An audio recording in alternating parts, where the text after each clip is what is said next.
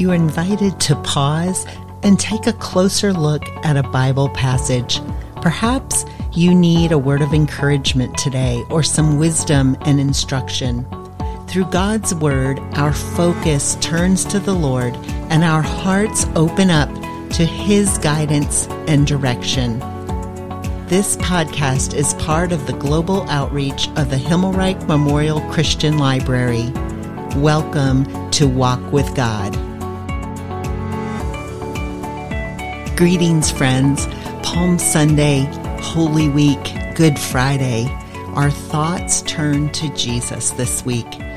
You know, He's returned to Jerusalem and He will soon be arrested in the Garden of Gethsemane.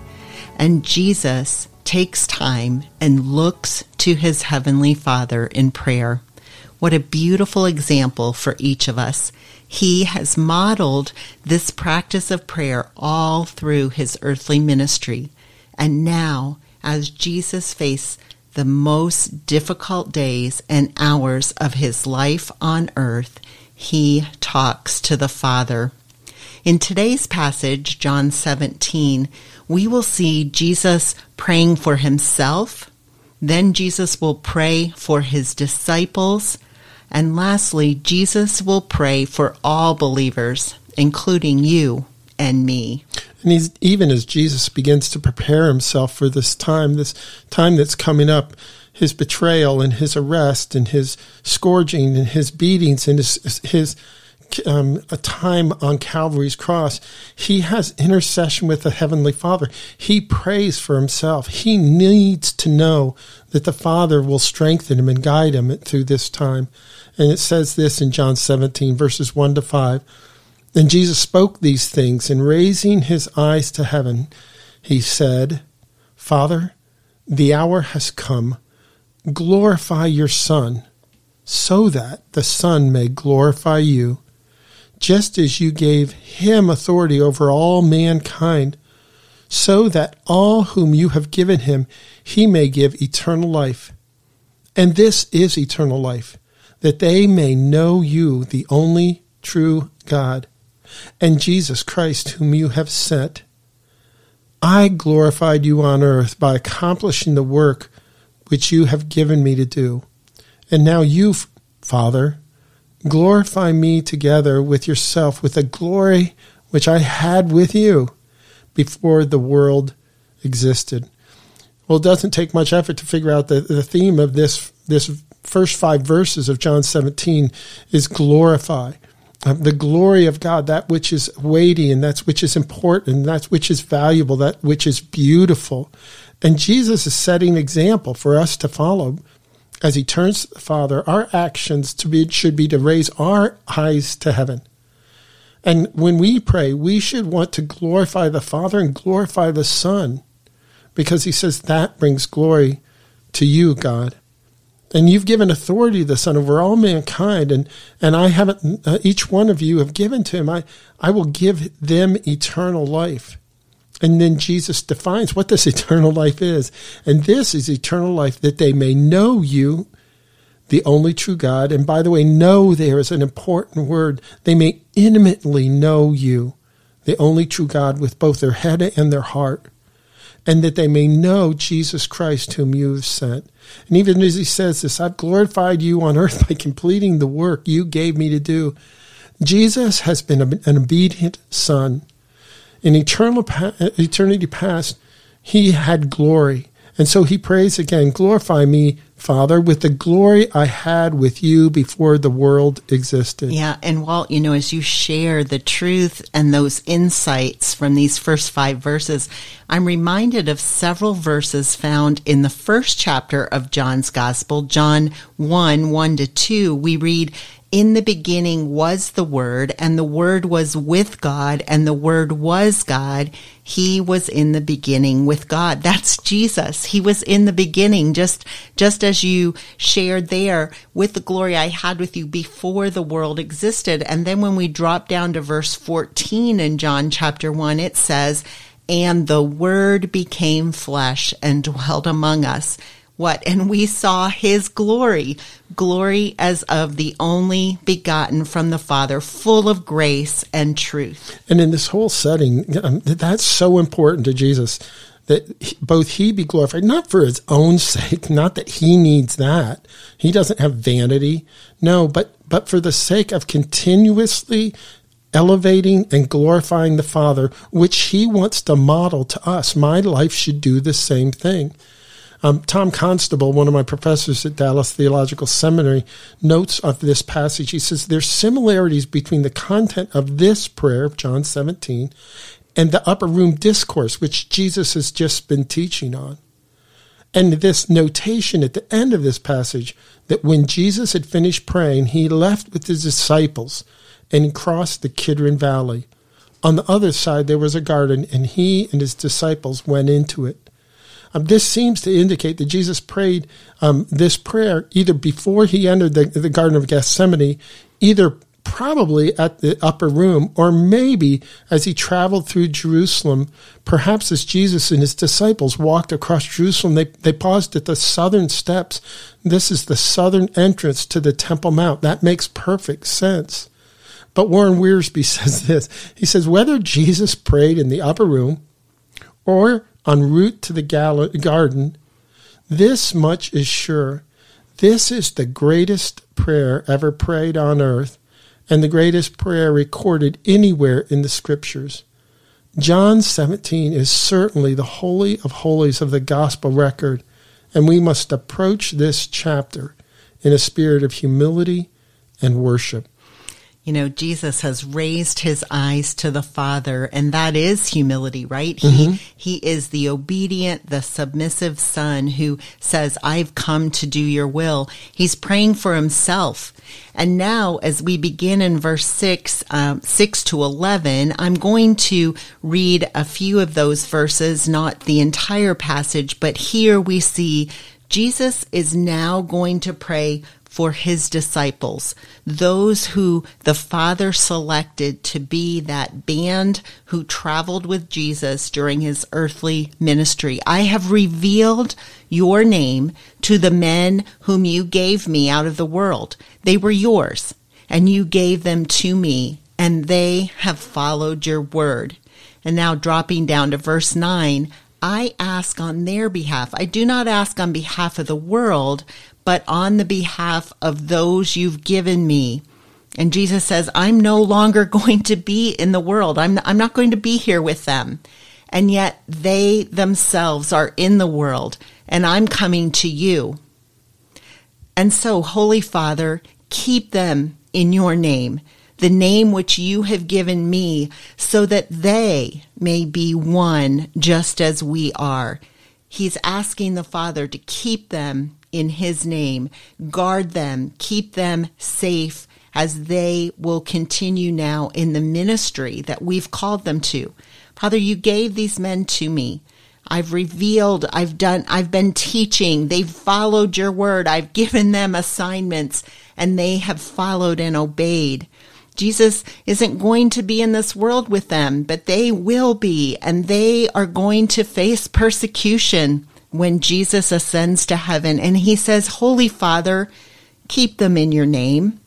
And he says, so that they will be one, just as we are one, Father and Son, that we are united. Keep them. I have guarded my disciples, except the son of perdition, that the scripture might be fulfilled. And even as you say that, it reminds me of something that might be of comfort for some parent listening to this. You know, Jesus was the perfect teacher. Jesus was God Almighty, and he lived a life that was an unbelievable model, and he did miracles, and he did all these things. And his disciples saw, and they obeyed, and they followed, except for one. And that reminder, we think that if we live a great example and if we live Christ before our kids, all of them will love the Lord well. And that's not the case. They still have to make their own decision of where they stand with God. Well, now Jesus continues on, and he teaches about the disciples as they're going into the world. And again, we're going to summarize some of these, but he says this, now I am coming to you, Father, And these things I speak in the world so that they may have my joy made full in themselves. I have given them your word, and the world has hated them, because they are not of the world, just as I am not of the world. I'm not asking you to take them out of the world, but to keep them away from the evil one. They are not of the world, just as I'm not of the world. Father, sanctify them in the truth. Your word is truth. And then he goes on, just as you've sent me into the world, I'm going to send them out into the world. And for their sakes, I sanctify myself. I live the life of holiness and obedience to you, so that they also may be sanctified in the truth. Jesus said, I'm coming to you, Father, and these things I speak to that my disciples might have joy made full. But this is the first time Jesus had talked about joy. Earlier in John 15:11, he says, these things I've spoken to you, so that my joy may be in you, and that your joy may be made full. The joy, we don't have to conjure it up. Jesus will give us his joy. And then in John 16:24, until now you've asked nothing in my name. Ask and you will receive, so that your joy may be made full. Father, I've given them your word, and the world has hated them, just as it hates me. And now I ask you, Father, keep them from the evil one. And then this key verse, John 17:17, I would encourage you to really mull on this. He says, sanctify them in the truth. Your word is truth. You know, a chapter later, Pilate is going to say, what's truth? What is truth? And Jesus teaches us here, truth isn't some subjective thing, that your truth is your truth and my truth is my truth. The truth that he is modeling, the truth that he is commending them to, is your word. That's what truth. If you've sent me into the world, now I'm sending them into the world. And as Jesus sends his disciples into the world and he's got this prayer he's bringing before the Father, he wants his disciples to experience his joy. He wants them to walk in the truth of his word. And if we look back at John 10:10, it says, I came that they may have life and have it abundantly. That's Jesus' ministry. And now, even as he's going to depart from the earth following his death, burial, and resurrection, he wants to make sure his disciples are girded in the truth, right? Right. Sanctify them. Your word is truth. Well, Jesus now concludes his prayer to the Heavenly Father by praying for all believers, including us. That's you, that's me today. And what we see here is just that continual. And he says, I am not asking on behalf of these alone, but also for those who believe in me through their word. So he's saying, I'm not just praying now for the disciples, but there are those who will hear the disciples teaching our word, the truth, and they will believe, that they may all be one, just as you, Father, are in me and I in you, that they also may be in us, a unified standing with the Lord, that the Father, the Son, the Holy Spirit, and each of us who have believed in him, so that the world may believe that you sent me. And you know, Brenda, it's interesting. The Greek tense of this word, may believe, the Greek tense indicates continually believe. This isn't just a one-time thing when we pray a prayer of salvation. This is something that needs to be a daily habit. We must daily keep believing that God's word is truth. We must daily keep believing that he will provide the teaching and the path forward for us in life. That's a consistent belief. He wants us to believe. And Jesus died a sacrificial payment for the sins of the world. You've heard this before. John 3:16 says, for God so loved the world that he gave his one and only Son, that whoever believes in him shall not perish, but have eternal life, abundant life. Yeah, and God also wants us to keep believing in Jesus as we walk through this messy world. It's that whole process of sanctification. Yes, we've prayed, we've said, I believe in Jesus. I believe he is the Son of God. I'm a sinner and I need a Savior. But then Philippians 2:12-13 says, so then, my beloved, just as you have always obeyed, not as in my presence only, but now much more in my absence, work out your own salvation with fear and trembling, for it is God who is at work in you, both to desire and to work for his good pleasure. We're walking in a world, we've got sin around us. We're not perfect yet in that process of sanctification. And God ultimately desires that we believe right into heaven, that we continue to believe, and that will be future glory for the disciples, for his future disciples, for us. In verses 22 and following, he says about that glory, and I'm going to just summarize, but move down to verse 24.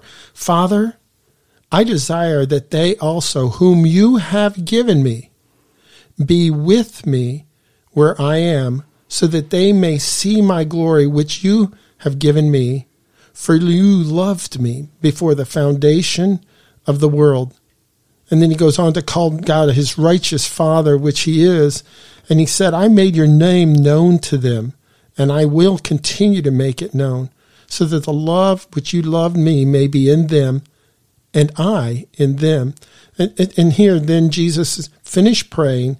He left with his disciples, crossed the Kidron Valley, and on the other side was a garden, and he and his disciples went in. And Brenda, this is the Garden of Gethsemane, and even as we talk about this, I get real excited, because this is one of those sites where Jesus will agonize over his coming sacrifice on Calvary's cross. And ultimately, the summary statement is, not my will, but yours be done. That was sealed in the garden.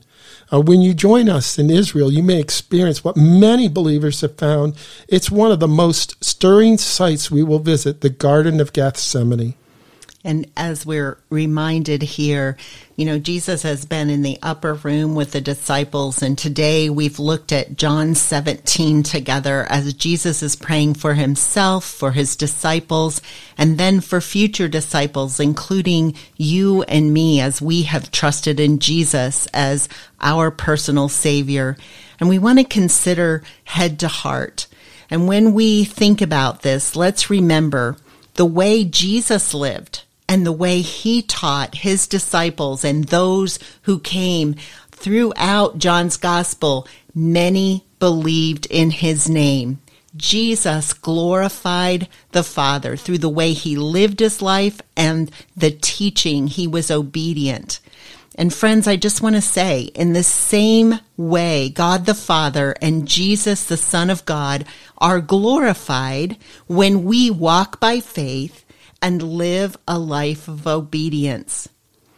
We should evaluate our daily walk and our obedience to the Lord. It should be constantly before us. We should be raising our eyes to the Heavenly Father, humbling ourselves, asking for his leading and guidance. And in this same way, may each of us continue to walk with God. Thank you for joining us as we walk with God. This is Brenda McCord. Walt and I are thankful for this opportunity to participate with the Awakening in America, an outreach of the Himmelreich Memorial Christian Library.